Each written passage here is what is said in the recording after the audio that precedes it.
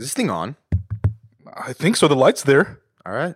Hey everyone, this is Pat. This is Posh. And this is the Founder Hour podcast. We're glad you're here. We have a big episode coming up, but before we get into it, we just wanted to remind you guys to please subscribe, leave us a rating, and a review, and follow us on Instagram, Twitter, LinkedIn, Facebook at The Founder Hour. Thank you guys for being here. Spread the word and enjoy the show.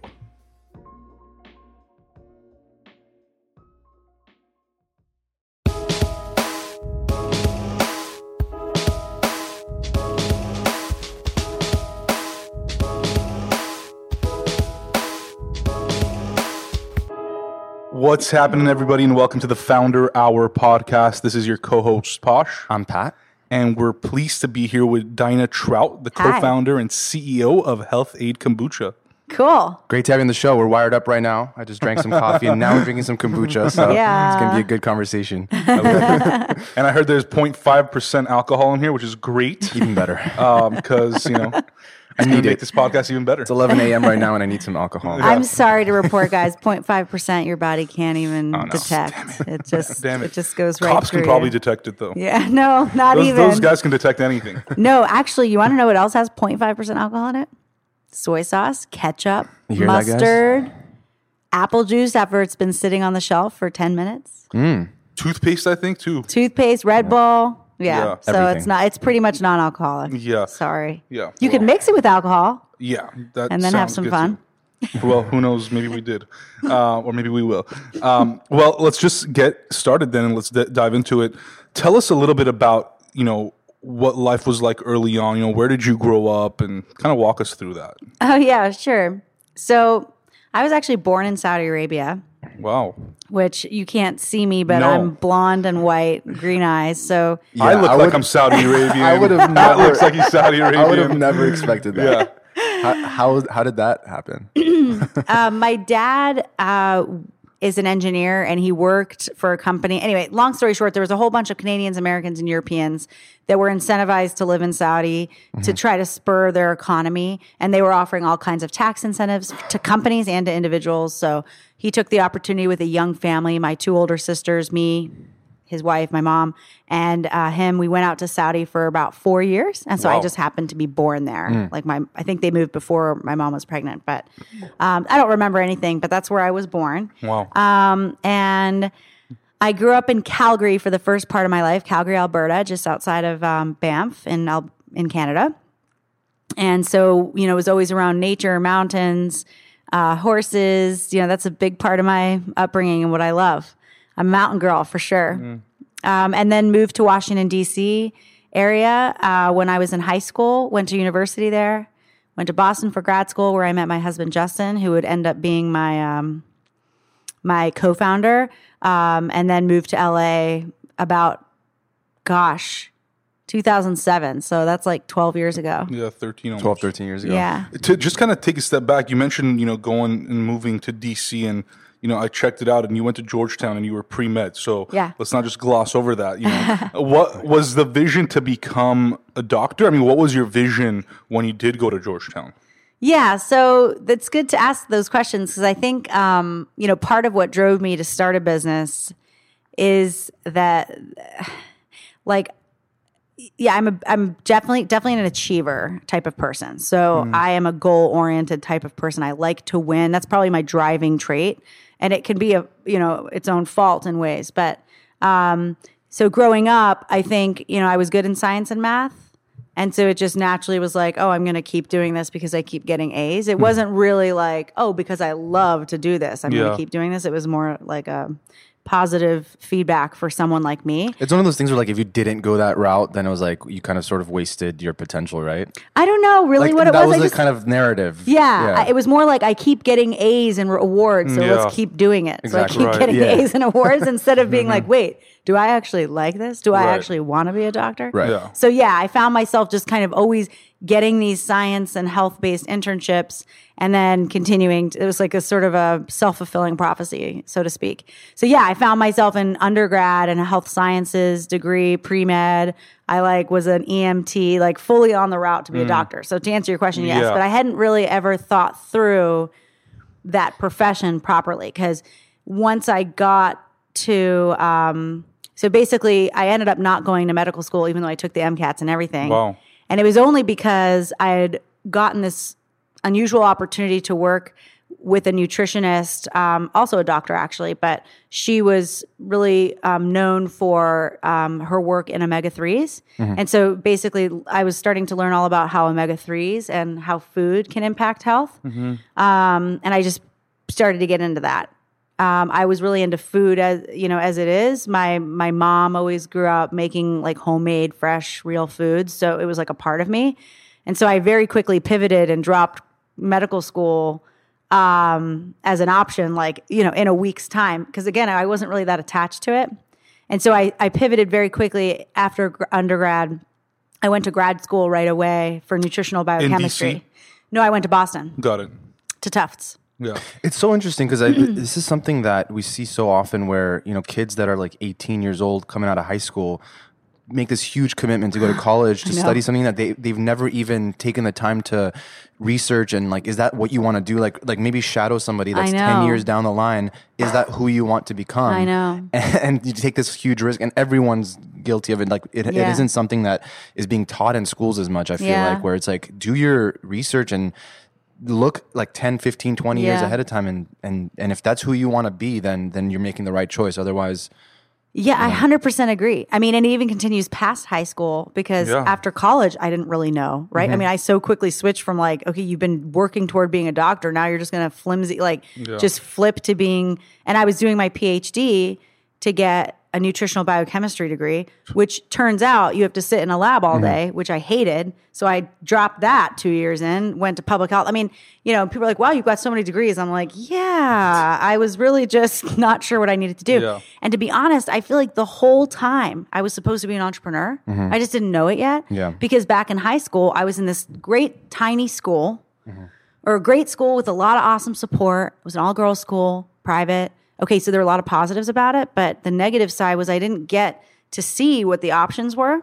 So I feel like I would have loved a class or something or a set of classes that like exposed you to the different 100%. Professions out there. Because I think I would have already naturally seen that I have this natural business sense in me and a real drive to be the leader. It's crazy because I feel like that's what internships are supposed to be for, but that comes after the fact. Like that comes in college after you've already sort of committed to something and taken on this huge risk. Right. Why isn't there maybe there is a program, and if anyone's listening that knows, send it our way because we'll I might share sign it. Up. Yeah, I'll sign up right now. Where like you said, it exposes you to all these different areas that maybe there isn't someone in your family that's done that before where you've had that opportunity to be exposed to that. So you need that, that extra level of like somebody putting it in front of you to be like, oh, holy shit, like there's something there. And I think that I could do well in this. So let me try it out. No, modeling's a huge, especially and it has nothing to do with gender, but growing up, especially as being a woman, you didn't see a lot of models out there that exposed you to a lot is all I got to say. So it ended up being sort of the only thing I would have done differently about my life is started a business sooner. Right. Yeah. I mean, I had a very similar experience where I was pre-med as well. But, I think one thing that you forget or one thing you don't think about when you're young, when you're 17, 18, like in high school or even early in college, is you don't realize how much of your life it's going to take, right? And how much you have to sacrifice to be a doctor. I mean, I feel like being a doctor is one of those professions that's not only a career choice. Like it is your life. Like that is your primary goal and primary thing that you have to do in life is that. Yeah. Like family comes second to that, friends come second to that. Like it's doctor first. Like you're serving everybody else first. And when I realized that, I was like, wow, I don't know if I'm fit to do that, right? But again, I think going to Pat's point about exposure and not really knowing any better. Like nobody in high school told us you can go build something or you can go do this. It's very cut and dry. Even in college, you were a business major. Yeah. They're not really preaching entrepreneurship, right? It's I was a business major and 99% of my class was students that wanted to go into investment banking or consulting. Yeah, that was the route. Entrepreneurship. I took entrepreneurship classes. And even then, it wasn't something that was as encouraged as you might think. Yeah, I think it's changing now. Yeah, 100%. At least I've heard. But yeah, I think for sure, I already had I known that business and entrepreneurship was a real option for me, And like, I think I could have already realized that was the path from the beginning. Right. But the thing is, like, these institutions want to show their return on investment. And so entrepreneurship is a risky game. So I feel like they're not incentivized to encourage you to go out and take these big risks, because then you're going to look back and be like, why did I spend hundreds of thousands of dollars going to this school where I could have just done this like earlier on, like you said, in high school. So there's this weird game that's being played, and I think it starts with the institutions changing, like the institutional education system changing to be able to accommodate for people who are meant to be entrepreneurs, Yeah, so, maybe. Yeah. So you start working with this nutritionist, and what happens? Well, she really just inspired me to step away from going to medical school, because I was like, oh, I'm into this. Let's go do a PhD. Like, what? So no, I mean, she was just a helpful point along the way that moved me away from being like a medical doctor to still being in health sciences, but focused more on food and nutrition, which felt more aligned. Like I was more just naturally into that. So now is the beginning of me starting to figure out, okay, what do you actually love to do? Should have been questions I asked myself in high school, but here I am.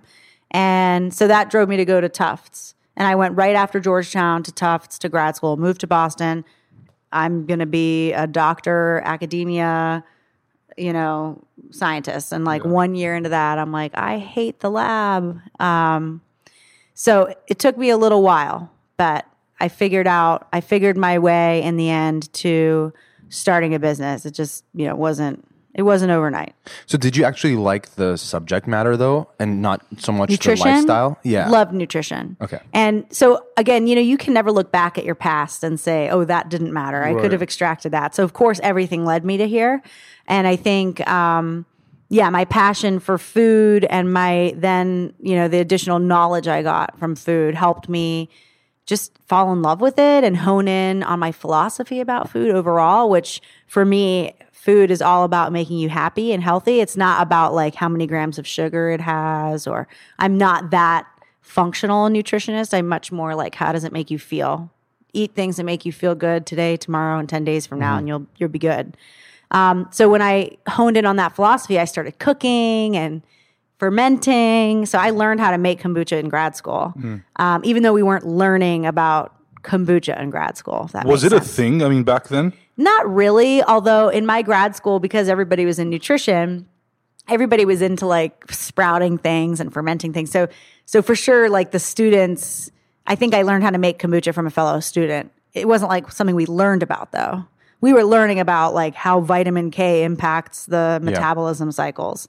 It was very sort of scientific and medical in a way. But we were playing with food. And before we kind of get into the topic of kombucha, something we always talk about is how sort of passion is something that is something that's developed and not so much something that like from the get-go, like you fall into it sort of. Yeah. And those are the types of careers that are stem from passion, as opposed to someone thinking. Rarely is the case where someone has a passion from a young age that they pursue all the way through, and there's a lot of like stuff that I've been reading about lately about that. But for you, I guess, how did you? I guess the fact that you fell into this passion for nutrition, can you? I guess, is that something that you had growing up that you could allude to, that there was like a situation where you're like, this is why I might be interested in this? Yeah, I love that you're bringing up passion, because I think there's a lot of assumptions that are incorrect about people and why they do things. So, for example, I think many people assume because I started a kombucha company that I am like crazy passionate about kombucha. And the truth is, I love kombucha. I drink one a day, but it's not like, to me, any better for you than a strawberry or a really good steak.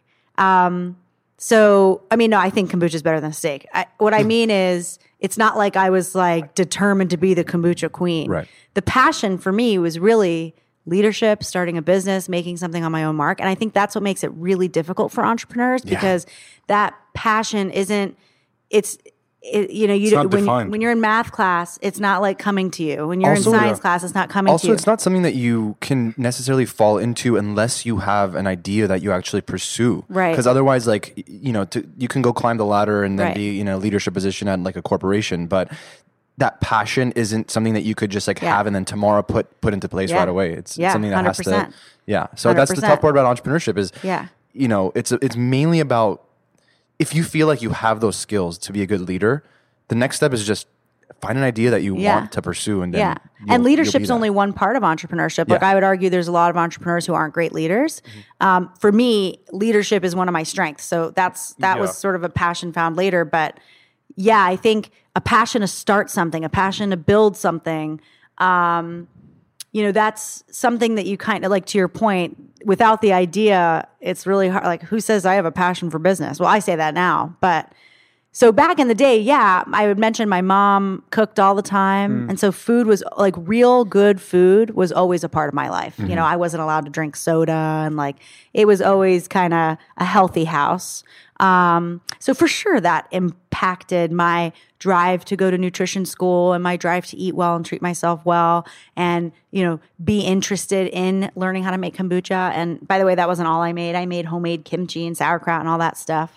So today, like, I love to cook, and that's definitely a part of this whole story. Right. But again, it wasn't, let me put it this way. When the way Health-Ade started, Justin, Vanessa, and I, so Vanessa's the third co-founder, Justin is my husband. Vanessa is my best friend. So the three of us were all in the same place in life, AKA unfulfilled, had a job, didn't really feel like it was going as fast as we wanted it to, and we had this itch to start something.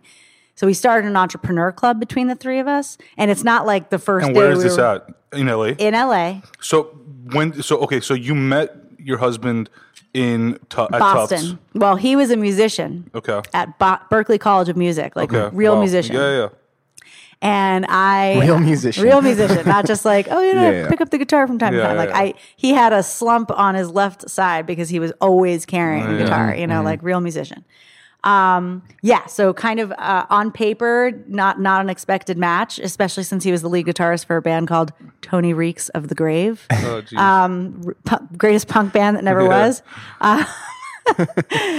Anyway, we met there.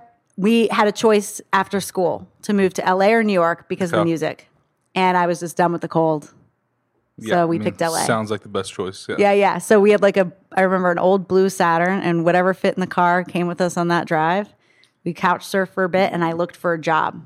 And I was like pretty decorated from a degree standpoint, but I wasn't interested in all that stuff. Like, I wasn't interested in being a social worker for public health. I wasn't interested in being a dietitian. So it was like I had all these degrees, but they really didn't do much. So I ended up getting a job in a pharmaceutical company. I got a sales job. I know. Before you mentioned that, I was going to say, for any entrepreneur out there that doesn't like any of those roles, you usually fall into sales. That's kind of like, that's what the next step is. Basically. Yeah. Because you're just like, you're a good self-starter. Exactly. And at least you'll be around people, like spend some time. Yeah. Yeah. So, and I also, had like $200,000 in school bills, right? I went to Georgetown and Tufts. So I was like, how am I going to get a job that helps me pay for this was the other thing. So anyway, that worked. GSK hired me. I was starting to, and my first day, I got paired with Vanessa. Okay, so she was my team. Like, we got paired in twos. So that was kind of serendipitous. What was Vanessa's background? Vanessa's from LA. She's from Encino, so a real Valley girl. And super smart. Also had a science background. She went from undergrad to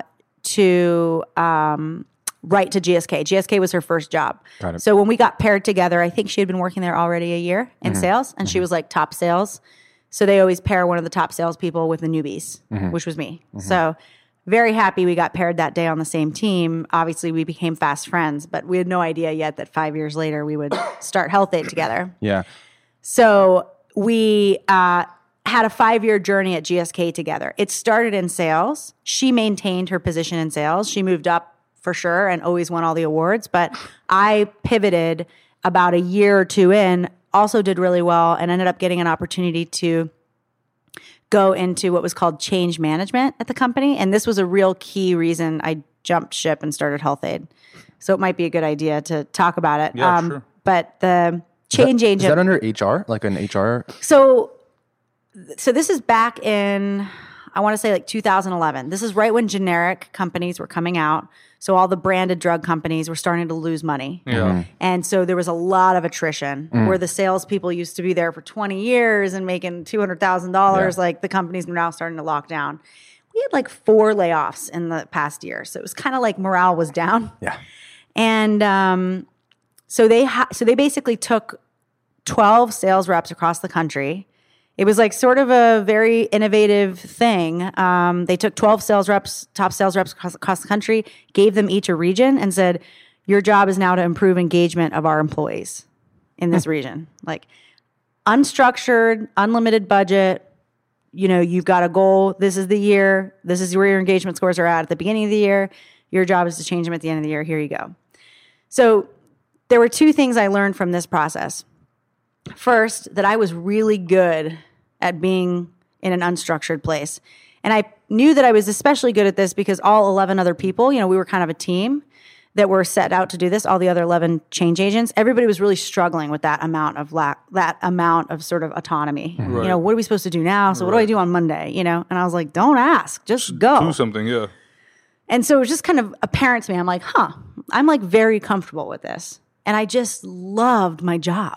I just loved that I could build whatever I wanted to do, go wherever I wanted to go, you know, spend whatever I wanted to spend. I mean, I wasn't like reckless, but I was able to be creative in how I, you know, approached this problem. And so like, what are some of the things that you were doing? So I flew to every single team in the region. And what you were in the... I just sat down and talked to them. And what region were you in? I was in all West Coast. Okay. So I had like everything from Washington down to Pacific California. Northwest, yeah. But all the way down to Southern California. Okay. And I just met with every single team, but it was like, and this was the second learning. I had like, just like a crash course in people, motivation, performance, engagement. I learned what teams perform, why, what managers suck, why, you know, what makes people unhappy, what makes them happy. And I ended up winning the award by far that year. And then they put me back and I learned so much. So I was kind of like, cool. They put me back in my sales job because it was just a 1-year internship. And I felt like I was in prison. Yeah. Like I was like, that's a big change. Hell no. Yeah, because it's a completely different job. Yeah. It's like, you know, they say like the best salespeople aren't always the best managers. You know, like a lot of salespeople, the next step up is to be a manager and to manage a sales team. But many people don't want to be managers. They just want to stay in sales. I guess in your case, what did you just learn by doing in that case, or why do you think you were so good at it? Was it just natural to you? Or? I think I'm naturally a good communicator and I connect with people, and that in turn has been my strength. And again, not every entrepreneur is going to have leadership as their strength, but you got to know what it is you got. And so that was really my time to realize, wait, I am very good at inspiring others, at getting them motivated, because I was basically able to do this no matter with what team I sat. I could get them to connect back to the company, get inspired again, and start rowing in the right direction, and happily. So I kind of walked away being like, wow, I'm actually just naturally good at this. And especially as I watched the other people not succeed as much, I'm like, okay, I'm good compared to others at this. So when I got put back in that job, it wasn't that I didn't like sales or wasn't good at sales. It was more that I just now suddenly wasn't having that autonomy anymore, and I couldn't create my own world. And so it was like the most miserable year ever, even though I had done really well. Yeah. And, you know, it was the instigator to me say, hey, guys, AKA husband and best friend, like I got to jump and do something. Yeah. And they were like, you know what? I hate what I'm doing too. What was your husband Let's do doing? It together. So he was still trying to make it as a musician in LA. And there's so many of them out there holler at you because it is so tough. You make all this amazing things. Like you make all this beautiful music and this art and this creation. And you send it out and it just like hope to God it comes back. But it doesn't often. So he worked on the side as an assistant for an entrepreneur. And that was another reason he was like, guys, let's just start something. This guy's depositing $90,000 a week, you know? Yeah, I feel like you get to a certain point. At the time too. Yeah, if you know you got it, that bug, or like you know you can be a good entrepreneur because you have the skills, you get to a certain point where it's like the line between you and the person you're reporting to, who happens to be the entrepreneur that took that risk, is like so small. Like it's so thin where you could just do it yourself and work for yourself and have control over your own destiny, right? Yeah. An itch is you'd said itch. It's a really bug good, itch. or bug. Yeah, it's a really good way to put it because it's almost like you have no choice. Yeah. It's not that it's not scary. It's very scary. Yeah, it's terrifying. It's terrifying. It's horrible. I was like crying every night. It was like, there was no reason for me to do this. I had a secure job. I mean, besides the unhappiness part, I didn't have an idea of what business I would start. There was no quote passion. Like it was sort of a dumb thing, but that's why I think when I meet other entrepreneurs, I can always pick them out when I talk to them because it's like you have this calling and you can't help it. Eventually, you're not going to be able to not do it. Yeah. So you didn't have an idea like what happened next? Yeah. So the three of us all decided we wanted to start a company. And how old are you guys at the time? So age differs between the three of us, but it was really quickly we started Health-Ade. So it was 2011. I'm 38 now. I think I was around 30. So is that right?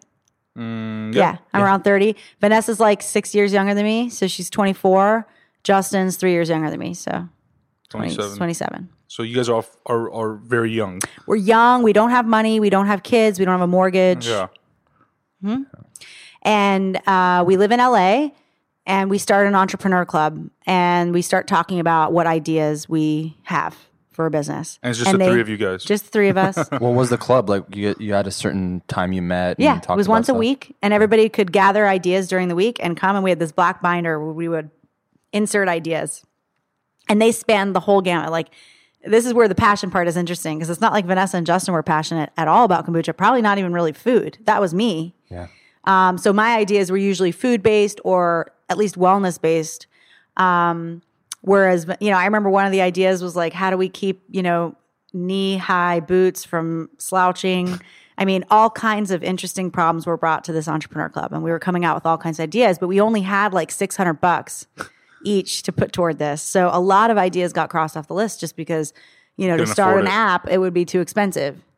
So we were getting frustrated too. The other thing about the three of us is we had waited until the voice was so loud we couldn't work one more day. It was like we were already at the end point. Yeah. And so we were so hungry to start something and getting really frustrated every time an idea got crossed off.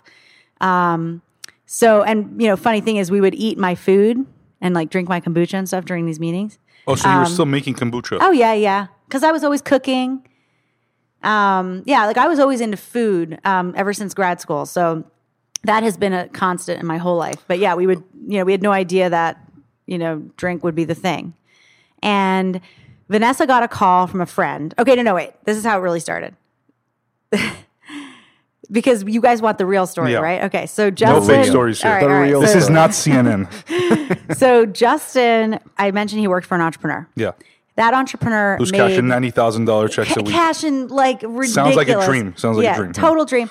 And he's making that money by selling tap-on hair. Selling what? Tap-on hair. It's like they sold it in Sky Mall. It was literally like you tap on this powder onto your hair that's thinning, and it would make it look thicker. Oh my God. And it's people always were those people that like you drive down like Pacific Coast Highway and you look at those crazy houses at the top and it's like the guy created a piece of plastic that goes into like the whatever. Yeah. And that was it. Yeah. And he's just rolling it, and people are sending pennies, anything they can to get this product because it actually worked. It didn't work at actually solving the problem, but it did make your hair look thicker. Yeah. And men don't like that. Women don't like that too, but predominantly men bought this product.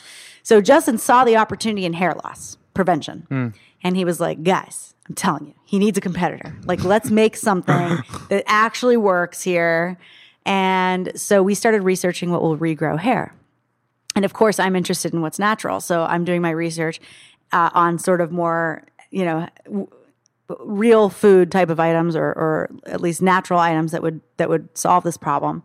And I find all over the internet anecdotal videos and just like blog posts and stuff of people that use the culture for kombucha, which is also known as the SCOBY. So we haven't gotten to how you make kombucha, but there's was it like bacteria, yeast? It's a culture that holds the probiotics. Got it. But it looks like a pancake. It's like it's actual thing you can hold. Got it. And it's not too different than what's used to make real yogurt or anything fermented for that matter. But that SCOBY they use in parts of the world as a mask on the head to regrow hair. Okay, now I know how to make kombucha, right? Yeah. And kombucha is relatively cheap to make. You need a SCOBY, which is hard to get. You got to get it from someone else. But I already had mine from Boston, which originally came from Tibet. Wait, could you tell us a little bit more about like why you have to get it from somebody else and like? Yeah. So it's a little bit confusing, but so the way you make kombucha. So we'll take a little side trip here to how you make kombucha.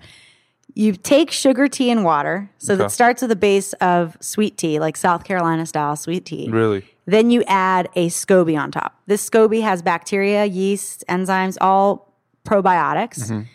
You add that to the sweet tea and you let it sit.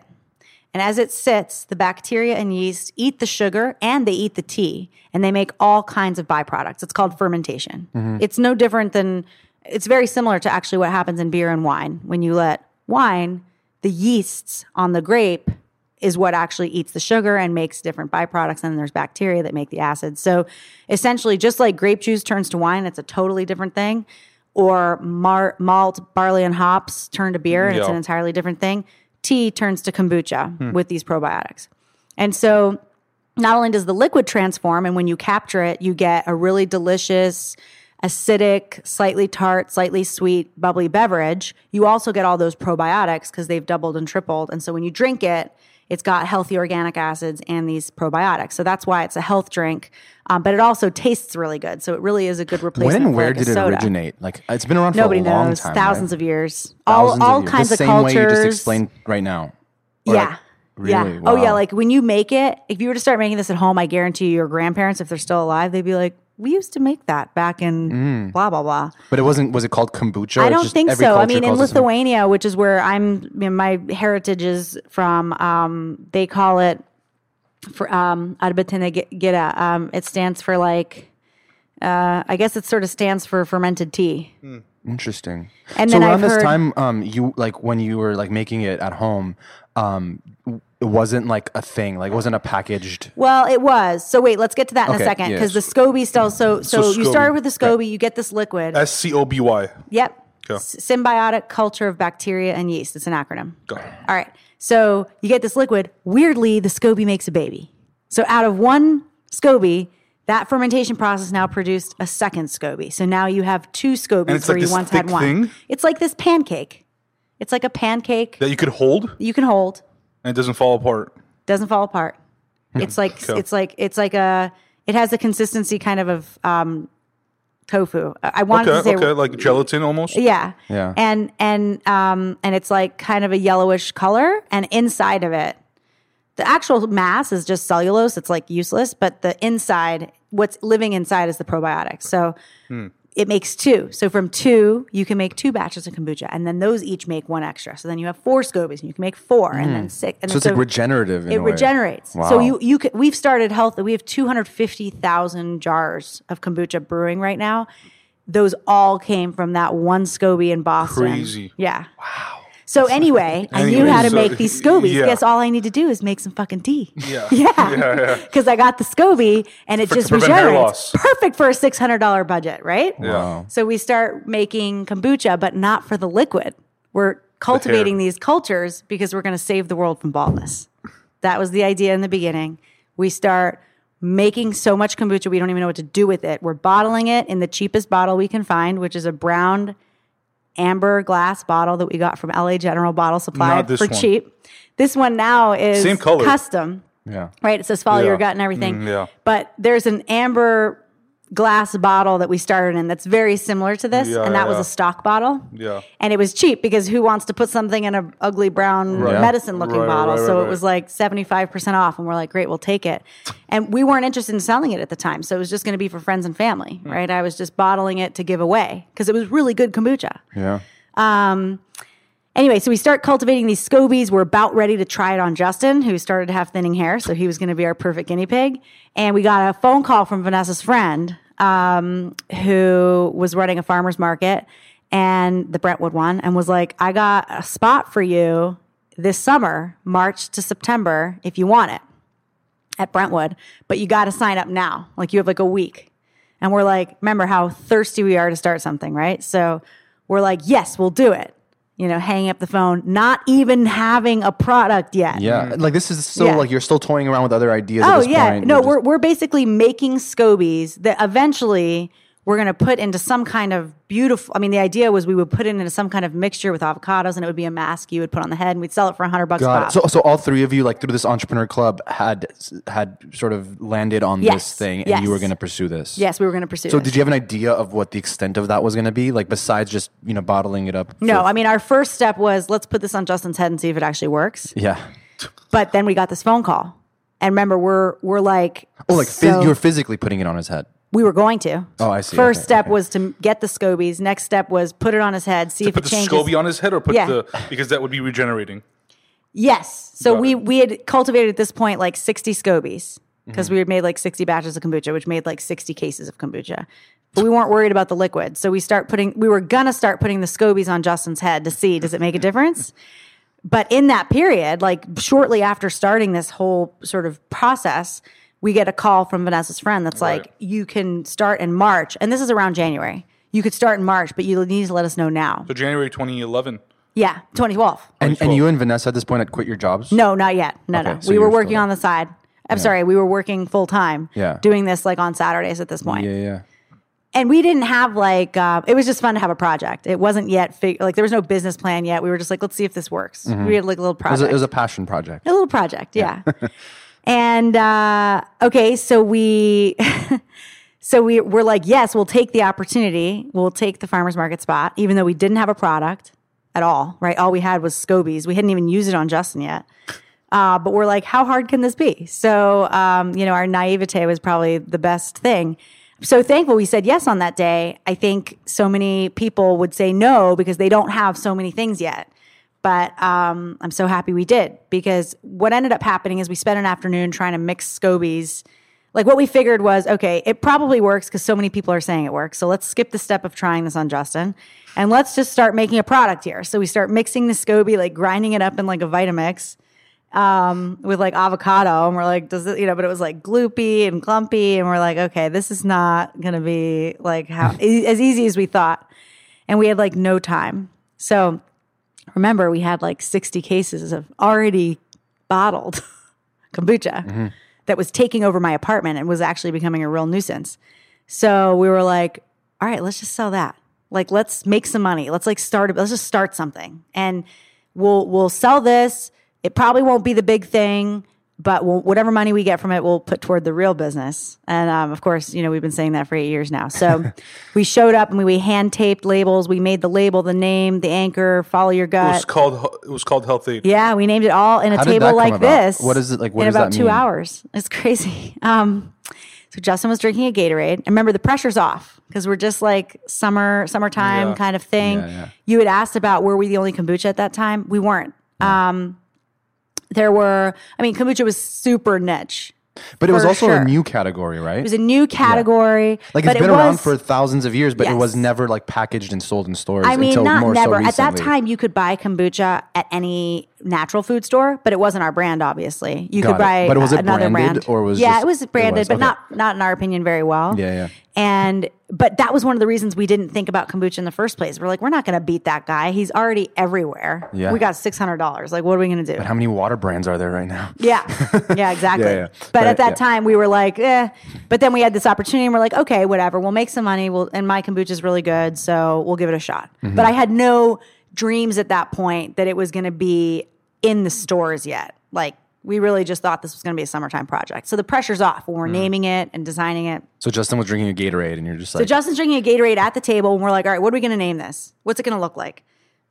And he's like, you're drinking a Gatorade. And I'm like, well, it's healthier than that. And so he's like, Health-Ade? I'm like, all right, great. So we called it Health-Ade for a couple weeks and then we just kind of felt like that extra syllable was always taking us back. So we just dropped the Y. The design of the product was sort of pharmaceutical because we had landed on those glass bottles for no strategic reason except that cost was driving that. So they looked already kind of apothecary style. Mm-hmm. So we're like, let's go with that design. Let's make it look like apothecary. And, I drew out a little something with like some apothecary style look and I sent it to a friend of Justin's who is a musician and also a graphic designer. And for $20 and a case of kombucha, he spit back our first label. We printed it on our, color jet printer at home and literally scotch taped it on. Showed up at the farmer's market. And the anchor, same thing. One thing is for sure, we always have had a sense of brand. So we knew if this was going to happen, we still wanted to succeed that summer. Yeah. Even if we didn't have dreams yet of being everywhere, we still wanted to kick ass. So, we understood the importance of brand. So that label looked really good. Yeah. And even though it was like kind of very homemade. We knew we wanted an icon that represented what kombucha was to us. I had mentioned to you earlier before we got on air that we looked at what was out in the market and we felt that it was very specific who they were talking to. It was like a lot of women, also very hippie kind of looking, like Om symbols and stuff. So we felt kombucha was way more mainstream and had the potential to be more mainstream than that. Like for people who are drinking Coca-Cola, like this could be a really interesting, better for you substitute. So we wanted an icon that was appealing to both men and women, that wasn't so hippie, that fonts that were structured and like people could see it on the shelf. Yeah. So all of it was very deliberate, even if it was homemade. And I think that's my other natural print on the brand is the brand and the consumer interaction with the brand. That's me and leadership. I am not the ops or finance girl. That's Justin all the way, and we've got an awesome CFO. So again, as a leader, which is different than entrepreneur. Not all entrepreneurs should be the CEO. I just happen to be that. Okay, so we show up, we sell out. March 2012. March 25th, 2012. It's a rainy Sunday. We get a good spot. Justin and I are all dressed up. It takes us like 2 hours to set up the table, and we sell out in like an hour. It was awesome. And it happened like that for like 2-3 times, like 3 times until me, Justin, and Vanessa were like, wait, we landed on something here. I mean, they were like lines. And it wasn't just that they loved our product. We loved to sell it and we were good at selling it. Like we didn't just let it happen. It wasn't like, you go to the farmer's market and the person's like on their phone. They're like, oh, you want 2 or 3? We were like, you! Like nobody could walk by our booth unless they tried our kombucha. Other vendors wanted to be near us because we would be so good at driving people to come. And, that was just a natural sort of drive. We realized the 3 of us had this sort of grit or this this desire to win so bad. I mean, we had like competitions between each other of who could sell more bottles by 10 a.m. and 11 a.m. And what was the feedback you were getting from those early customers? Like you had said, there were other kombuchas in the stores if they walked in. Was it mainly just like it tasted better, or was there more than that? Well, half of our consumers were already kombucha consumers. Yeah, and they would tell us that ours tasted better. They loved how it was made. We made ours with cold pressed juice that we bought at the farmer's market, so it tastes a lot fresher and delicious. Also, we ferment in all glass 2.5 gallon jars, so it's really artisanal and craft. And I think people who are in the farmer's markets probably like that, so they were into that, so they would switch. And then a good 50% of our consumers were new to kombucha, but they knew probiotics were good for you, so that was usually what drove them. We would say, "You want to come try a probiotic tea?" And they'd be like, "Huh." And so we would have the opportunity to educate them on what kombucha is. And often those people would drink our kombucha and then they'd be like, okay, I'll taste some. And they'd walk around the market with like the sample cup. And then they'd come back and buy a case because they were like, this made me feel so good. Like I just feel really good. Yeah. And so it sort of sold itself in that way. And were you doing like different flavors at the time, or it was just like so we started with 2. Everything that first day was all one because it was those 60 cases of original, which is just unflavored, which is really delicious in and of itself. But what does that one taste like? I haven't tried that. So everything only has about a shot of cold pressed juice in it. So it's really a secondary flavor. That flavor that isn't juice, that's what kombucha tastes like. You probably have an original in your fridge. It's really smooth, tart, a little bit sweet, bubbly. It's really nice. Yeah. So, we started making more flavors, and we would basically just buy whatever fruits at the end of the market were on sale and then make kombucha with it. So back then, it was very seasonal and beautiful. And you were just making it at home? Making it in our kitchen with a siphon on the weekends and at night. So you sell out, you do this a few times, you sell out each time? We're selling out each time, like by 10 a.m. Yeah. And you're obviously making money on this. So. I don't think we quite understood anything about finance at that time. So it was probably costing us $10 a bottle to make at that point, but we were selling it for $5. Oh my gosh. We were just not counting things. It was sort of like whatever cash we got from the market, let's buy those ridiculous star fruits and make a kombucha out of it. It was really not about the money in the beginning. It was about the consumer fit, the traction, the sales. All right, so we very quickly see after 3 that we're like, there's a line down the street. We can't make enough. So we hire somebody for $10 an hour under the table to help us make more. And we are like, instead of doing 1 market, let's do 3. There's 3 of us, 3 people at a market. So then we very quickly went from 1 market to 3. And each, now our time became really strapped because farmers markets are not easy to do. I mean, your day starts at 4 a.m. You're packing the cooler, drive out to the market. You're in the hot sun all day till 2. Then you break it down. You got to drop all the product that you didn't sell off or ice packs or whatever. I mean, it's like you're tired at the end of the day. I'm not sure if you mentioned it, but had you left your job at this point? No. You're still at your job. Okay. So then the next day you go to work and you're like, and then after work, you're right. I'm making kombucha, as much kombucha as I can. We couldn't make enough. It was awesome. How long does it take to make it? It takes a week to 2 weeks for it to ferment. You got to be constantly making more so that you're bottling. And you're still doing this in your apartment? Mm-hmm. So eventually our apartment literally became like a bed and an apartment filled with kombucha. And, I remember the first time we had, so we used to buy our vessel. So you have to ferment tea in something. Mm-hmm. And we had this beautiful glass cookie jar that we got from Bed Bath & Beyond for $12.99. And yes, we used that 20% off coupon every time. By the way, we still use the same jar. So we would kind of drive all around town buying these jars. And I always want to be a fly on the wall at the management meetings for Bed Bath & Beyond when they're like, this 2.5 gallon cookie jar is sold out in LA every week. And One location everywhere. Time. We would call all of them, anyone you could drive to. It was worth it. Yeah. Anyway, we got them direct eventually from the manufacturer. And the reason I'm telling this story is, the first time we did that, they're like, well, we don't do anything less than a truckload. And we're like, all right, yeah, fuck it. We can do a truckload of these things. Yeah, just bring it to 440 North Sierra Bonita Boulevard, Apartment A. And so they bring an 18-wheeler. Oh, my God. Way more than a pallet. Yeah. They bring an 18-wheeler truck to an apartment in the Grove area. And Vanessa and I are like, all right. And of course, we didn't pay for the lift gate. Yeah. Because that was an extra $100. Yep.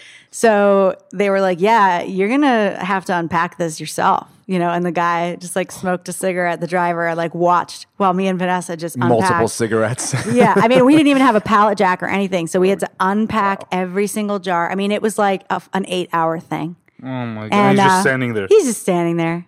He's just standing there. But that's a memory of how the apartment doesn't work, at some point with manufacturing. Yeah. Not to mention the fact that it's probably not legal. Yeah.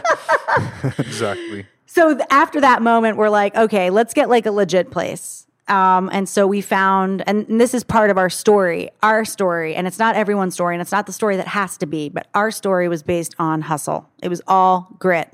We didn't have the money to get our own kitchen. We just didn't have it.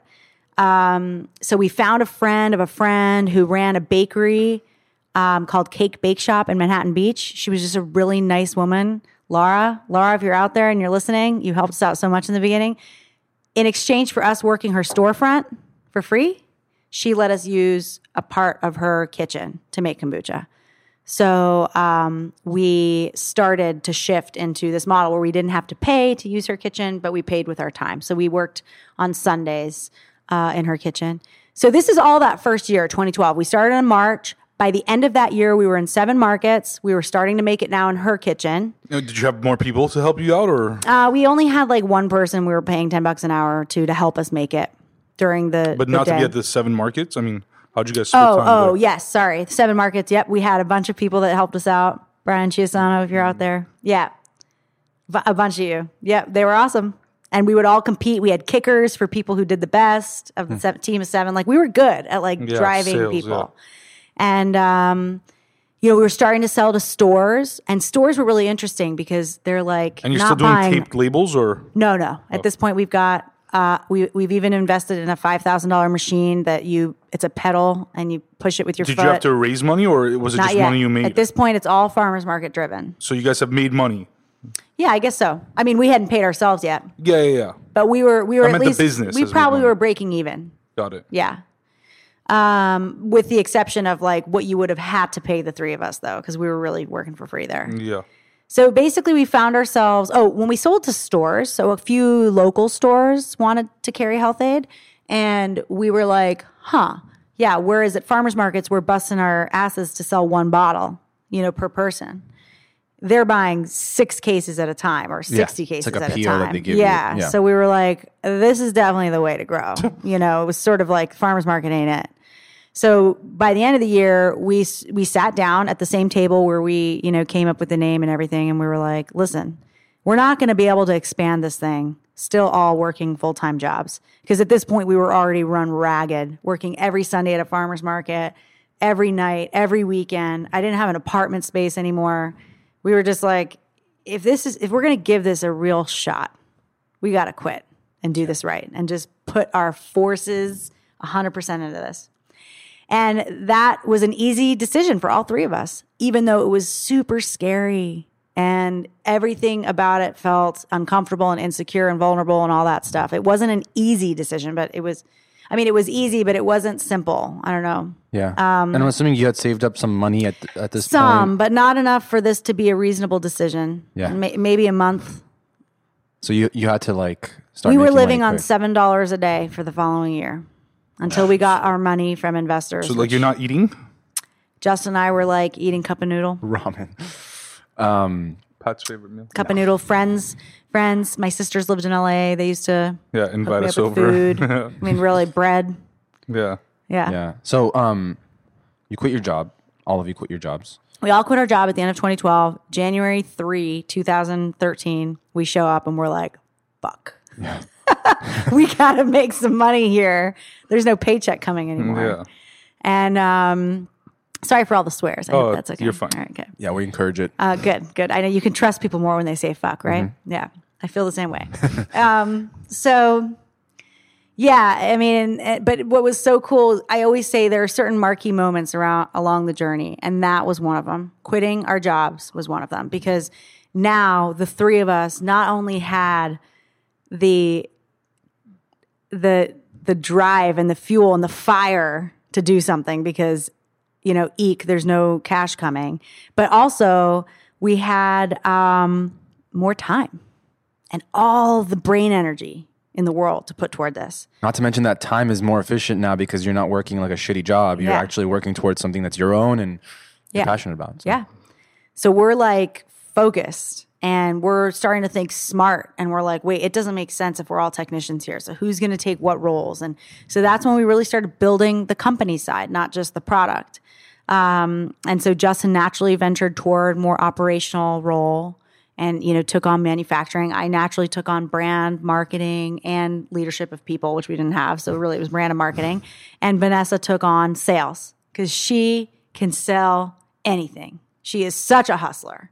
And so that 3 sort of job thing worked, and we still had some people helping us in the brewery. We at this point had so much demand that we couldn't take any more space at the cake shop. So we needed our own space. I mean, there's so many stories about this, this crazy time, we found our kitchen very serendipitously too. And I don't even know how to explain to people how we got so lucky, but it's just the hustle. I don't know. It just landed. It landed. We really didn't know how much it would cost to turn a kitchen into a kitchen from a public health perspective. Yeah. So we drove around Gardena. We saw a for lease sign. We went in. We saw that other food companies were using the adjacent sites. So we knew it was going to be permittable. Mm-hmm. And it was $3,000 a month. And the landlord seemed normal. And we're like, great, let's do it. Sign lease here. We had $3,000. Gave it to him for, first month's rent. And then we show up and I'm like, I'll bring my sister in who's like semi-contractor or semi-architect. Like, what's this going to cost? And she's like, oh no, you have to get like a permitted contractor to come in here. This is after we signed the lease. So yeah, are we dumb? A little bit, but I also feel like that was some of the best decision-making we ever did because we just went forward and then figured it out instead of figured it out and then went forward. So we show up. I finally get the architect come in and he's like, yeah, this is like a $250,000 project. And we're like, what? Like, but no like, what'd capability. you think it was going to cost though? Like I thought it was going to be like 30, 40 grand. Yeah. Yeah. Yeah. And this is just like an empty space? It's an empty box, concrete box with like a. Like, I'll just put my jars here. I mean, why don't we need a space? Because I don't need we can boil the water for tea on hot pots. Like all we needed was electricity. So for me, we really didn't know that. And so we were really blown away. And then we're like, how do we get out of this lease? You know?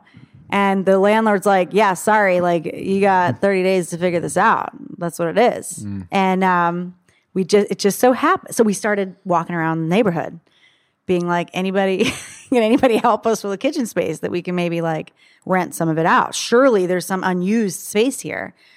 By the way, that area of Gardena is like filled with businesses that you don't even know. All those streets. Like all manufacturing. Yeah. Anyway, it just so happened that 2 doors down from the space we were in, so same landlord, there was, Sansai, the Japanese food restaurant around here. It's like for those of you that don't know, it's like a, in LA, it's like a moderately sized fast food Japanese joint. Yeah. Well, they had a test kitchen there that they hadn't used in a couple of years. And it was outfitted and permitted. And they had it open for times that they need to test new recipes out, but they really weren't using it anymore. So just happened to meet the guy there as he was going to his car. And I'm like, you need somebody to sublet this to? And he's like, yes, actually, we could really use that extra cash. And the landlord was nice enough to transfer our lease. We subleased there. I mean, it was just, this is what I mean about it just coming to us in a way that was like, wow, that worked out. Okay, let's move forward. Is that how you know that little known fact about the soy sauce having the same amount? Yeah, exactly. Exactly. So whenever the public health person would come in, they'd be like, okay, we see all the kombucha ingredients, but what's up with all these like, cornstarch things? And we're like, that's not ours. That's not ours. It's our, we're sublacing it. That's so funny. So we did this all on our cash until about that summer. 2013, we ran out. Like, we were selling so much. And at this point, are you in stores already? Like, did you have, I should have mentioned that. Yeah. So also so that was 2013. In March, we decided we needed people to help us grow. We were only Vanessa was going to as many stores as she could, but like she was opening maybe 7 a week. It wasn't like enough. So I think at that point we were in like 20 or 30 stores, she was regularly. Like physically going there, huh? Showing up, 6-pack, 1-sheet sales sheet that I'd created on PowerPoint. Yeah. And just selling it in. And are these like the big markets? Like no, the Whole Food? It's just small, like small mom pop shops, liquor stores, cool stores that we thought we should be in. Yeah. No, not yet. But we knew that's where we needed to go. And we knew also power in one was not enough. Mm-hmm. So we decided that we were going to hire sales reps, but not pay them.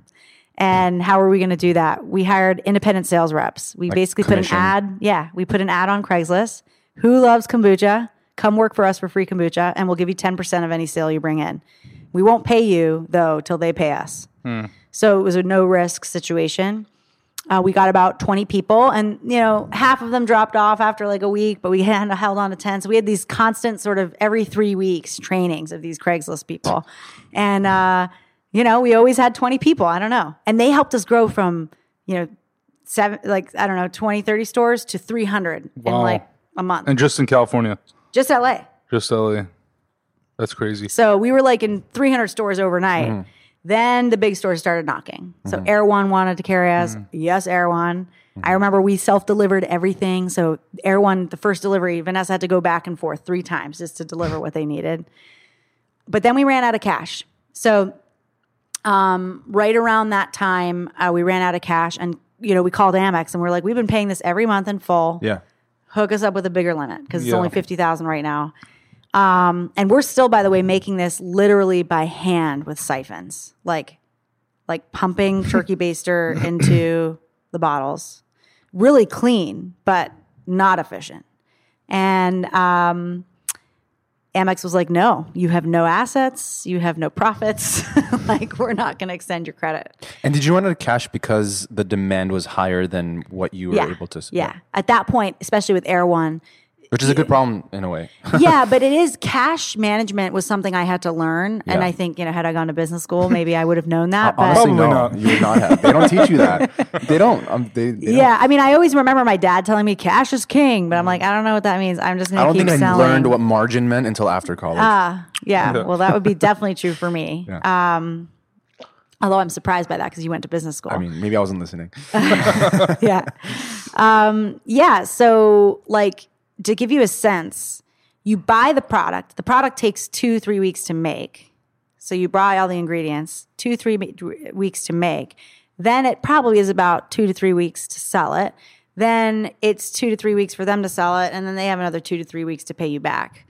So it's like 3-4 months that you're waiting to get this cash back. Yeah, now that I think of it, I did learn this in accounting class. And I think it's like days in inventory or something like that, where it's like the period of time it takes to make a product to getting cash for it. The longer it is. Yeah, and the bigger the company. Cash flow problems. Exactly. And the bigger the company, the longer they wait to pay you. So exactly. Net the bigger, like Whole Foods will take 90 days to pay you back. Which and means you can't negotiate that, obviously. You can. And they always stretch it, right? You'll negotiate a little bit, but you're not going to get like cash on delivery. I don't know about Whole Foods, but most places stretch that too. Like you won't get it on the 90th day. It'll be like 10 days later. The small stores will always work with you. So they'll give you cash literally when you show up with the product. Yeah. But the bigger stores are like, they don't even manage the money often. It's through the centralized system, which you have to chase down the accountant, like the CFO or something. Yeah, it's not. So they'll negotiate it a little bit, and that is part of the beginning of learning how to succeed in wholesale. You got to negotiate everything and get them connected with you because they will help smaller brands out. But still, you're paying for something in July that you're not going to see the money for until October. Wow. And so that is, hard when you're growing at 600%. Right, and you need to make new product. You're paying for money. You're paying for product that you don't even have. Like it's 6 times what you're actually making in that moment. Mm-hmm. So does that make sense? Yeah. Yeah. So it's like you run out of cash extremely fast. Right. So did you have to raise money? So we were in a situation where Amex wouldn't help us, and we're like, oh my gosh, like we can't even deliver on Air One's next order because we don't have the cash for it. And so that really opened our eyes to the cash situation. And we went to friends and family and basically asked for a loan. And our, really close family members helped us out with about $100,000 collectively. It wasn't a convertible note. It was literally just, sign here, we'll pay you back in 6 months with 2% return. Interest, which is sort of an unheard of loan. Yeah. And it was really only one that your father would give you. But, we had a few people that were willing to help us out. And so that got us through, but it opened our eyes to, we need to find investment now. And nobody would give us a loan. No bank would give us a loan because we had no profits and no history and no assets personally. So really our only option was investment. And we didn't feel that we had time to do friends and family because that would have taken a really long time to find people. And we just didn't have the time either. We were so busy making kombucha. Right. Yeah. So we sort of put our feelers out to investment banks, and we were like, ones that were investing in fellow beverages. And very like quickly, venture capital firms, like private equity, venture capital. Just basically, we had some friends. We were just like, can you pitch? Can you just pitch Health-Ade? And we a little bit were in the right place, at the right time. Kombucha at that time was starting to grow, and it just so happened that a fellow kombucha company, Kavita, who now is sold to Pepsi or owned by Pepsi, they were on the shelf well before us. They were about to do a deal with this one private equity group, and it ended up not working out. And so they were already all researched on kombucha and the category, and they were already convinced on it, such that they were about to do a deal with these guys. And so I think they were a little bit bummed when it fell through and Kavita went with someone else. So then they started looking for other kombucha. So they were looking for us at the same time that we were looking for them. Wow. And so it just so happened that it was a bit serendipitous like that. Handed them a pomegranate Health-Ade. They were like, this is the best kombucha we've ever had. Like, it's hands down the best. And we're like, how do we fucking get $1 million from you, man? Like, great. So what's the next step? Good or, right. We were so green. It was like, so what's the next step? Kind of like, so we didn't really look at any other investors. It just felt right. The guy who was the managing partner there his name is Tom First, and he started Nantucket Nectars. And he was like an idol to me because he was somebody who understood our plight. He had started something literally from scratch, built it all the way to sell to Ocean Spray, I believe, and has been in the business now since then. So just a real veteran. He's an East Coast guy. East Coast guy, Boston. Yeah. So a lot of ties, just a lot of respect for that guy. And he would have been he was going to be our manager, private equity manager. So we just felt like it was a real fit, and so we signed, and we were able to. So they gave $1 million. It was actually 2.5. Although I'm not supposed to talk about that. But yeah, that was a long time ago, so I think it's fair. Statute of limitations is passed. Yeah. So it was more money than we wanted. We thought we only needed $100,000, but Tom was so experienced. And he's like, I know it feels like you're giving your baby away, but you need $2.5 million. And you know what else? In a year's time, you're going to need another 2.5. And we're like, he doesn't know who he's talking to. We're like the hustlers. Yeah, no. And a year later, we were like, we're out. So listen, that private equity group, First Beverage, was a really important partner for us in the beginning. They invested in a company that was doing less than $1 million in sales. That's a big risk, giving that kind of money. Obviously now it's worked out. We're in 30,000 stores. We'll sell close to 5 million cases this year. Wow. Got over 150 million in retail sales. I think I said 30,000 stores. So it's a real business now that I think it's now one of their prized sort of portfolio companies, but they took a risk in the beginning, and I will always appreciate that. What has changed? Obviously, now that you guys are a massive company, and in the beginning you were saying, you kind of took on that leadership role, even though there wasn't really people to lead, besides your best friend, and eventually, were you guys married at the time or not yet? Yeah, you were married at the time. Okay. As the team grew, how did that feel like for you, and how did your role shift to become more of that leader of people as opposed to just the brand marketing person?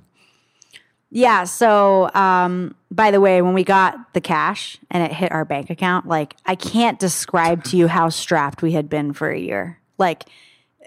Imagine drinking ramen, eating ramen noodle, and that being your meal for the day for a year. That was how we were living. And so when that money hit our bank account, of course it wasn't our personal bank account, but it was like, oh my, I just remember that moment right now as I'm sitting here, and the three of us were like, we should go out and celebrate or something. But we had been so strapped for so long that it felt uncomfortable to go and pay for food at a restaurant. So we're like, okay. There's this BYOB Chinese food place down the street. That's safe, right? Yeah. So we went and we reluctantly, it was really funny. Anyway, small celebration. Then we're like, all right, we hire people. That was immediately what we knew we needed to do, because that was the issue. We couldn't get enough people to help us grow this thing. And we knew we didn't know enough in manufacturing. And we were manufacturing our product. So we had to get somebody with intel there. So this is now really where the three of us, our roles started to formulate well, because as we hired people, they needed to report to somebody, and they were expert in certain things. So that manufacturing person came on, and it was like, well, who do they report to, me or Justin? And so we kind of had to work out whose role was what.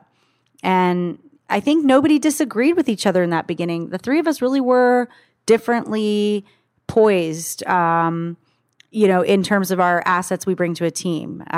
Like I had mentioned, I was good at leadership. I knew that. They knew that too. Nobody else wanted to be the CEO. They were like, yeah, that's definitely you. Like, you do that. You can be the face of the company. You can lead it. You've got a great sense of brand. You can lead that. Justin was way more operational, thorough, naturally. So it was like, and then Vanessa with sales. And with that money, I would say half of it went to us getting a new facility, because we had already at that point more than used that space up. I remember when we gave the keys back to Sansai, we were like, sorry. Because it was such a clean, barely used facility before that literally looked like it had been just put through the ringer. It was clean, but boy, anyway, we had just used that thing up. Yeah. And we're like, just send us the damages. We got a bigger place in Van Nuys, and that was our brewery for the next 2 years. So half the money went to buying the equipment, and half the money went to people. And so to your question, I started to really step into that CEO role. But I would say like each time my company, now we have 250 people. Wow. So it's a different thing to be. I really feel like a CEO now. I think then it was more founder led. It's more appropriate to call it founder led. There was a point when we, surpassed 50 people where it felt very different. What was required of me is no longer necessarily synonymous with entrepreneur. And then now for sure. So it just so happens I was both, but it's not always the case. Was that a tough,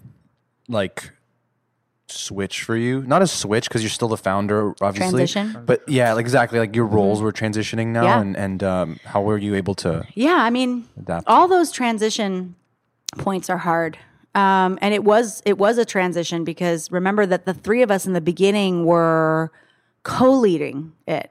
Sure, Vanessa took on the sales stuff, but we all picked up the broom, and nobody really reported to each other. It was sort of a triple-led business, founder-led, really. We used to make all of our decisions together for the most part, big ones, and it was majority rules. When the company started to get way bigger, it changed. It needed to change because there needed to be one leader that was building the strategy, and it got to a point where we didn't always agree the direction of the business.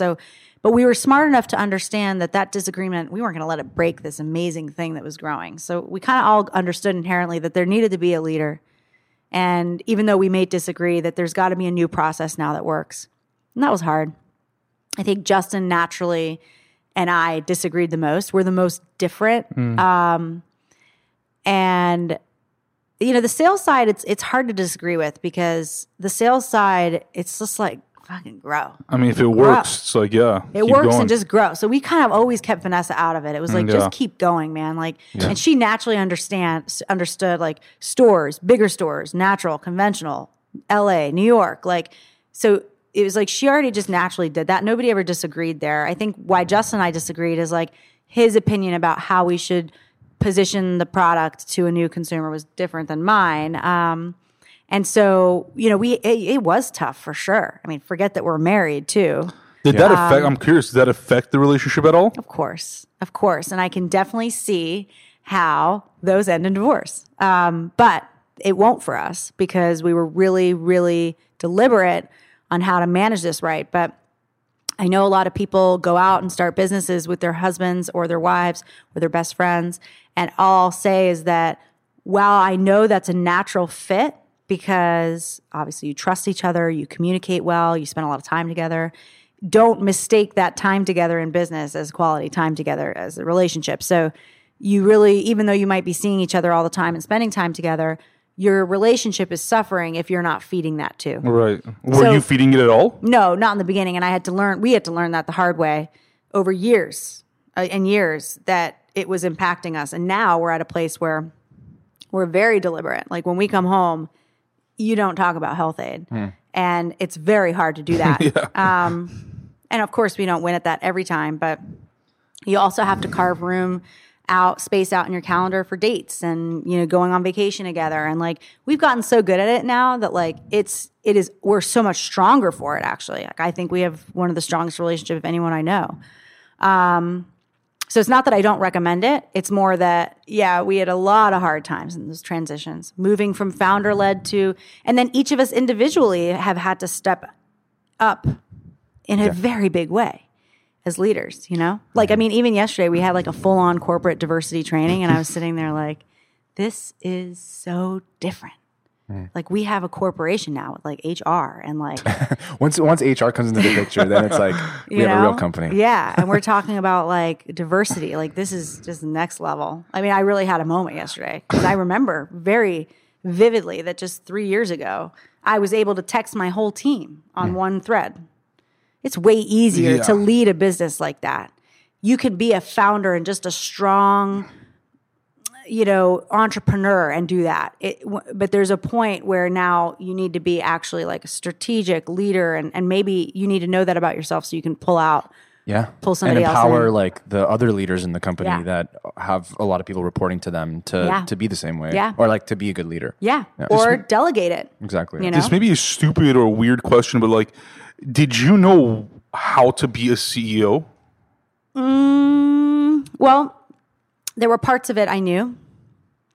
So I naturally always had that ability to inspire others, communicate. So I was always good at like engaging the team. They always knew what the business was doing because I was like very good about knowing already that like, yeah, that's what you have to do. Because remember back in those GSK days, the unhappiest and least performing teams were the ones that didn't know. They felt disconnected. They felt micromanaged. So I was very kind of giving with my information. I made it a point to always connect with the teams often. So that stuff was natural. So that's a part of being a CEO, inspiring others, motivating them to do their work, making sure everybody's rowing in the right direction, the same direction. Right. So that part I think was natural. Then there's the actual strategy piece. Like, are you making the right decisions? What is your strategy? And I think I can't take the credit for building our strategy alone.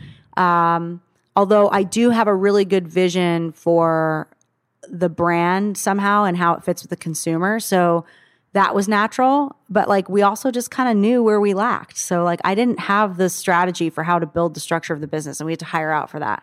It's like we knew, we had to hire a CFO. There are other parts of being a CEO that I didn't know. Like, for example, when you're doing like fundraising, which in a fast growth business like this, you're probably doing every year.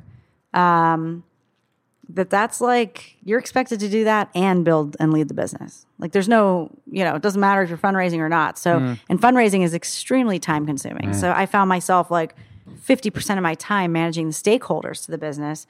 But I'm like, I need to focus on the business. Hello. But that doesn't matter. Like that's your job. It's also your job to get the money.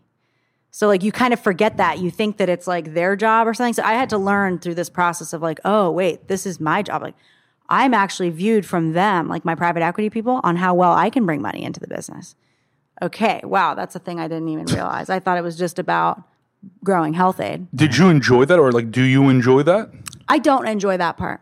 Yeah. But it's like you can't not be good at it. everything, and you can't not do it. So you have to, just like with any job, you have to learn how to be good at it all. Yeah. Or you got to at least learn how to do it all and hire out as much as you can for the stuff you suck at. But it's still your job. Yeah. Like, obviously, I'm never going to be great at finances, but I had to learn how to freaking read a P&L. Like, I had to learn that. And I still don't love it, but I know way more about it now than probably most people out of business school is my guess.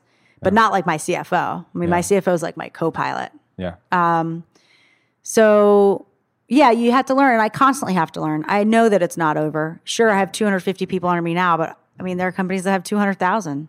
That CEO is that's a different CEO. Like Bob Iger, who just stepped down of Disney. They always say, you always hear like, or not always, but you often hear in business, they say, like, know the rules of the game and know when to quit. Like, what's your exit strategy? Like, have one, don't have one. I don't know. In your case, is that something that's ever crossed your mind? Like, where do you see the brand, the company going in the next like 5 to 10 to 20 years? Is it something that you want to do for the rest of your life, or do you see it's something that it's part of a finite sort of like bigger strategy for you? I mean, the truth is, we started Health-Ade because we had an itch to build something of our own that we could be proud of. It was a little bit like we had something to prove. Yeah. And in a lot of ways, at least for me, I've proved a lot of it. So now I'm like, okay, so what am I doing this for? And now not now, but I guess in the last couple of years, I've been finding what my drive is. And my drive really is to be, to continue to lead and become better at what I'm doing. There's so much to get better at. I have a long way to go constantly, and the business continues to grow and evolve. So like, it just keeps demanding more of me. So I'm actually really enjoying just the day-to-day. I mean, the day-to-day sucks, but I'm enjoying the overall growth process and just sort of learning. I mean, I go home at the end of the day and I feel like every part of my intellect has been challenged and forced into something new. So it's like I'm the opposite of bored. Sometimes I would love a more boring life. I fantasize about that, actually. The grass is always greener, right? Yeah. I'm like, what if we just like had a flower shop, But so what do I want? But at the same time, when we started this, we wanted to acquire wealth. We wanted to, like, I wanted to be able to like build something such that my kids never had to work if they don't want to. Or to me, that was a real, measure or metric of success. It's not the only thing. I wouldn't do this above I wouldn't value this above family or anything, but it was always a dream of mine, or I guess I would measure success as, do you actually even need to work? So for me, that's still something I have to work for, which probably would mean the business would be sold one day, or at least we'd be making so much profit that, like that guy with the hair thing, the tap-on hair thing. So yeah, I mean, that's still a driver for me, for sure. I want to get to that place where I'm doing this only because I choose to be here and not at all because I need to be here. But when that comes, what's my driver then? I don't know. So it's hard for me to say, where am I going to be in 5-10 years? But I know where Health-Ade's going to be. Health-Ade's on its way to being in every fridge in America, period. And when that acquisition or profit position happens, who knows? There have been opportunities along the way where I thought it would, and then it didn't. So knowing what you know now, do you think that guy that was cashing in $90,000 a week or whatever was legit? Yeah. I mean, he was. He found a market and a product fit for that market. He was probably it was just like him and like 2 other people probably. He had like 12 employees. Yeah. And it just worked. And businesses and that's the other thing when you think about business, and you guys talk to so many business owners, every business is so different. Yeah. Every industry is so different. It requires different things. Beverage. And the goals of the founders are a lot of goals times of the founders. Different. I mean, you asked a really good question. You could pay yourself a lot of money if you wanted to, but sure. like, does that mean that you're sacrificing the future growth of your company or what? Right. I think if I were to ever do, I don't know what I would do again or if I would have done something differently, but I certainly can see that understanding a strategy from the beginning, the end strategy, do you want to make this a lifestyle business? Do you want to sell this business?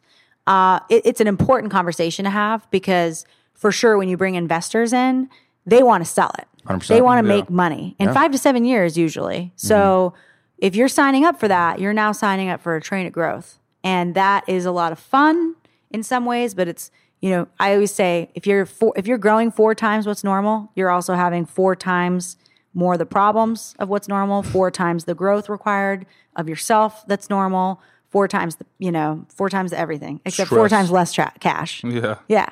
So it's pros and cons. And I think, I don't know if we would have done anything differently, but there's no question that me, Justin, and Vanessa all were aligned that we wanted to. This was our first job, and we were always broke. So for us, it was about acquiring not wealth to be flashy, but like wealth to be free, and that still holds true for me. Well, now that you're a mom, CEO, like when do you have time? Like, do you have time to do anything beyond those 2 things? Like not much. Yeah. Not much. And I've had to really learn that the hard way. I think I always say that in business, sometimes every day it's like this, but there are points of like very dark, swampy mess of despair moments, where you're just so, for whatever reason, it's so hard and you don't see the light. I have been in those moments and realized that I was spreading myself too thin and doing too much. And for whatever reason, you think that that's good for the business, but it's not. Like you go on maternity leave, for example, which I really wanted to do this time because, you only have your kids, these babies once. And 3 months I took. And you were not doing anything company related? Emails here and there. I do like in the first month, no, but but no, not nearly what I was doing leading before. The company? I was. Yeah. But I realized you don't have to be there every single day in that moment. Like all these moments of growth often involve me delegating and elevating. Yeah. And delegating and elevating. And that the business is actually better when that happens. So like, how do I find time to do things? Well, the answer is first you got to figure out who's on that fucking lifeboat with you because there's no question that running a business, whether you're the entrepreneur or not, it's a lot of time and it's a lot of stress and it's not normal. So you just don't have as much as other people that have normal 9-to-5 jobs or whatever. That's just what it is. So what else is on that lifeboat with you? Well, for me, family is the thing. I need to also give to myself enough to feel like I can be my happy self so that I can continue to resource those 2 things very well. But that's all that fits in. Yeah. So everything else I have to say no to. And do I want more social life? Yes, I would love that. I miss those days. I was rocking out on the way here to the Pinkerton album because I remember how good Weezer was. Do you remember how good Weezer was? Yeah. And I used to party. So just not right now, not this chapter. So you have to prioritize what doesn't fit in right now because you are focused on some big dream that takes a little bit extra work. So it is what it is. Get over it.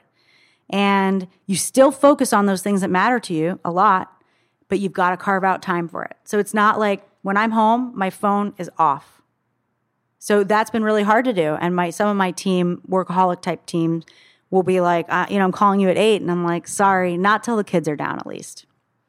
So I'm really trying to carve out space to be a mother, carve out space to be a CEO. And I'm good at both, not every day. But in a week's time, I'm good at both. Do you do anything to any self-care and what does that include? Yeah. So I was saying sort of I take care of myself more because those two things matter to me so much, family and business, that I have to be in the best health to be able to do that. Yeah. And I have to be happy because who wants a fucking bitchy mother or CEO for that matter? Yeah. So I have to give to myself enough to be like joyous is what I say, or like myself. Yeah. My nickname is Bubbles. So yeah, I mean, that's also tough to fit in. My goal is I work out 4 times a week. That's hard with a baby. The only time to do that is 5 a.m. when they're still asleep. So that's when I get up. And I don't sleep a lot, but I try. Yeah. I'm not cooking myself right now, even though I used to love to do that because I just can't fit it in. So I outsource that. And, I have to outsource a lot, but that has brought me a lot of freedom, actually. I outsource the stuff that I don't love. And obviously I feel very grateful that I can even do that in my position now. I couldn't in the beginning. But that's all the ways that I take care of myself. I don't put the expectation that I have to cook and clean and do laundry and run the business and be a mom. Right. Like I have to set some of those there's literally no time. Yeah. And then, I get somebody to come and massage me once every 2 weeks. That's like a thing. Sounds like heaven, yeah. Yeah. It's my thing. Take baths, you got to take vacation from time to time. I'm pretty good about that stuff. Like I can tell now at this point of this business, it wasn't always like this, that like I can tell when I'm burning out. And you just got to pull yourself out of the game, even just for a day, if you're like that. Because if you don't do it, it's going to be burnout and you'll burn everybody else around you out. You're not good at anything when you do that. Yeah. Right. So yeah, I've learned how to be good at that. Love that. Yeah. I feel like this is one of those conversations where we could just sit here and chat all day, but I know you got a company to run. This has been so amazing. Thank you for, sharing your amazing story and your wisdom, and we can't wait to see where Health-Ade goes from here. It's been a blast. Thank you. Thank you so much, guys. Thanks, Daina. Thank you.